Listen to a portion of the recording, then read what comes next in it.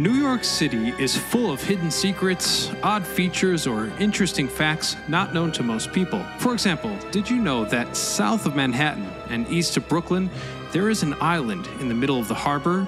Like a beautiful oasis in the middle of a sprawling desert, Governor's Island stands today as a quiet little island with no permanent inhabitants. Rather, there is a selection of old military forts that are now museums, hiking spots, and areas for other recreational activities and events, leaving behind many types of trees, hundreds of species of birds, and even some chilling ghost stories. Governor's Island is the complete opposite of the noisy and busy city that surrounds it. Interestingly enough, the only way to reach this 172-acre island is through a ferry ride. While Governor's Island is a shadow of its former self, this land holds an illustrious history that goes back hundreds of years, far before the United States was even an independent country. In fact, this tiny island in New York played a pivotal role in both the American Revolutionary War and the War of 1812, in which American nationhood was successfully protected. Most people may have never even heard of Governor's Island, yet its secrets have defined history. So join me as we discover New York's Governor's Island. I'm your host, Ryan Socash, and you're watching It's History.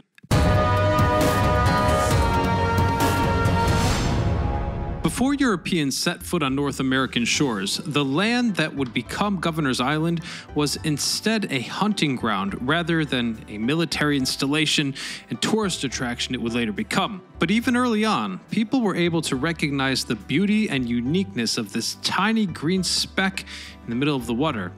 You see, across cultures, this island has always been regarded as a natural wonder, even as it was used for many different purposes by many different people. The Lenape people were the Native American tribe who lived in the area that would become Manhattan, and they called Governor's Island Paganic, which refers to the large amount of nut trees that are on the island. It was initially thought that this island was where some of the Lenape communities lived, but further archaeological investigation indicates that the Lenape Indians did not actually live there. Rather, they would come to the island to hunt, fish, or gather food, like the aforementioned nuts. Meanwhile, 1609 would mark the year that Henry Hudson would reach New York Harbor. Hudson, who was employed by the Dutch to discover a northern path to Asia, instead came across a previously undiscovered land by Europeans, which would eventually become New York. In this unexplored place, Hudson found a plethora of natural resources, such as timber and fur, so much so that the Dutch West India Company was formed, and they started exploring all along the coast, looking for more and more valuable materials. A little over a decade later, a community of families from the French-speaking Walloon region in southern Belgium began building settlements in this new land. As for the island of Paganic, they called it Nutten Island, a Dutch translation for the Lenape name. Eventually, the island was settled by some of the Walloon families, and as more and more people came over, they eventually moved across the water to the larger island, which would later become Manhattan. Overall, these settlements would eventually grow into a Dutch colony of New Amsterdam, with Nutten Island being an integral part of the community due to its easy accessibility by water and its abundance of natural resources. Then in 1637, a man named Wouter van Tiller, who was the governor-director of New Amsterdam at the time, purchased the entire island from the Lenape, and Nutten Island became his own private property. Van Twiller would go on to build the prominent windmill and military fort, both of which would eventually define the island's purpose for centuries. Years later, though, Van Twiller eventually left the New World and traveled back to the Netherlands, leaving Nutten Island in the hands of the Dutch West India Company, who controlled the smaller island for the next few decades, until the British would arrive. Throughout the 1660s and the 1670s, England began to flex her naval muscles as the kingdom gained more control over North America. Through both negotiation and military coercion, England was able to slowly gobble up all the Dutch territories in the region. For example, in 1664, the English Navy arrived in the New Amsterdam harbor, forcing the Dutch to surrender their land. Not too long after, in 1673, the Dutch were able to retake Manhattan in the midst of the Third Anglo-Dutch War. But following the war's end and the subsequent peace treaty, they actually gave the territory back to the new owners, England, in return for Suriname in South America. Nutten Island, along with the rest of New York, would now remain English, at least for the time being. Referring back to the island's natural beauty, the English reserved this place for, quote, the benefit and accommodation of His Majesty governors. This is where the island then got its name, Governor's Island, which it still holds to this day. Over the next century, Governor's Island and the fort that resided there remained an important part of defense and protection of England's New York colony. Come the 1770s, and the American colonists have grown so far apart from their English motherland that they began to feel as if they were an independent nation and people. The harsh British taxation and other intrusive policies then ignited the spark of revolution, and the American War for Independence began. Being one of the biggest cities throughout the 13 colonies, New York City and the rest of the New York colony, more importantly, who controlled it, was deemed a crucial priority by both General George Washington's Continental Army and the British Army under General William Howe. In fact, New York City became the stage of the first massive battle of the Revolutionary War. In the Battle of Brooklyn, General Washington's Continental Army wilted under the relentless bombardment of Britain's naval siege, while Washington himself and his army were cleverly able to evade capture and eventually regroup before changing their grand strategy. The British would occupy and hold New York for the entirety of the war, where Governor's Island was repurposed into a British fort. By the end of the conflict, though, Washington's brilliant yet unorthodox tactics paid off, and the British were forced to surrender after a long war of attrition. This meant that the United States had successfully fought and won their independence. As a brand new nation, one of the first nationwide policies that the U.S. implemented was the protection of their borders and coasts.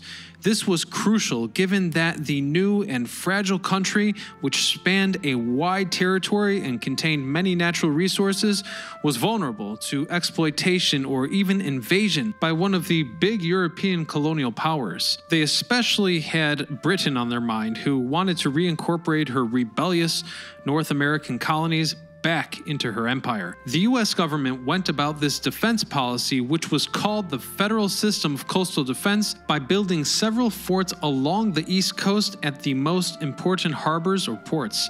These forts were meant to be strong enough to repel naval attacks, but they also housed the local militia as well.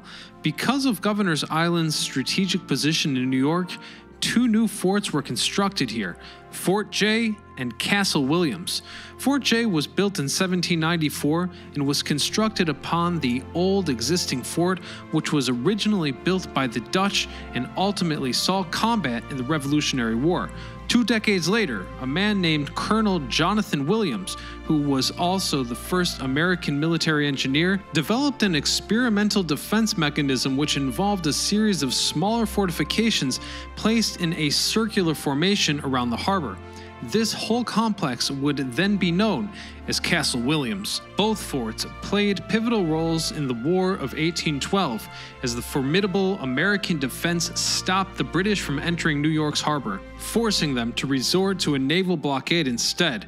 While historians debate over which side truly won the war, if even there was a victor, given that both the US and Britain were able to inflict heavy damage upon each other, the fact of the matter is that the US was able to validate their independence by successfully defending their sovereignty and remaining separate from the British Empire, with the forts on Governor's Island playing a huge role in the success. However, by the mid-1800s, the forts on Governor's Island grew obsolete, with the emergence of new military technologies, such as ironclad warships that could easily penetrate the defense of those older fortifications.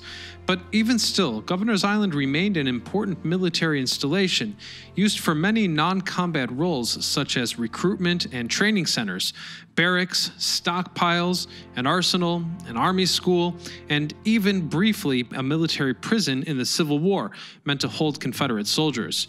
In 1878, Governor's Island became the Army headquarters for the Military Division of the Atlantic and Department of the East, meaning they coordinated major army operations in the eastern half of the US and Atlantic Ocean.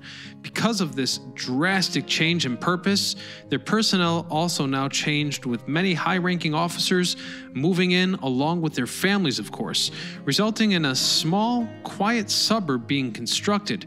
Despite geographically being completely surrounded by the loud, bustling and crowded New York City, Governor's Island, with the Army headquarters and adjacent town, was ironically the opposite of New York City, being a generally peaceful and calm community. This all culminated in the cultural transformation of Governor's Island, seeing it go from a simple yet necessary military fortification meant to protect New York to now a prestigious and high-class institution where some of the most important military decisions were made alongside a small and quiet town. For instance, the famous D-Day invasion of Normandy, France in June of 1944, which eventually led to the Allied liberation of Europe in World War II, was practically planned here at Governor's Island. As a result, the greater New York society then became enamored with Governor's Island and its inhabitants, often reporting about their activities in newspapers, such as prominent officers' marriages, important military decisions, or events. Beyond the prestige of the Army's headquarters being on the island, it's also likely that the New York citizens were so interested in Governor's Island due to the aura of mystery which surrounded it, as well as its uniqueness and drastic societal differences to the rest of the city. By 1964, internal changes within the U.S. military would also see change arrive on the shores of Governor's Island. That year, the U.S. Army announced it would close down its New York post and hand them over to the Coast Guard. By the midway point of that decade, Governor's Island was no longer the Army's headquarters in control of the eastern United States. Rather now, it was a Coast Guard outpost ensuring the safety of New York's coast. While the day-to-day operations on Governor's Island were now vastly different and carried less weight, the place that the island held in New York society remained the same, with the fascination and curiosity staying. After 30 years under the banner of the U.S. Coast Guard, the island's 2-century-long service as an American military fortification would come to an end, as the ever-changing modern world meant coastal forts like those here were no longer worth their high price of maintenance. Nowadays, the island is under civilian control and has no permanent residents, but it is a massively popular tourist attraction where many can behold the natural beauty as well as the illustrious history which existed on the island. Despite being such a small piece of land, Governor's Island has seen a long lineage of American history, going back before the unified and distinct American culture was ever formed, let alone the sovereign nation. And yet, if you didn't know any better, you'd easily overlook it. But perhaps that's the point. Anyhow, thanks for watching. Hit that subscribe button for new videos every Thursday and Saturday. Click join to watch our exclusive tours of Urban Decay, and don't miss our video about the history of Newspaper Row. Until next time, this is Ryan Socash, signing off.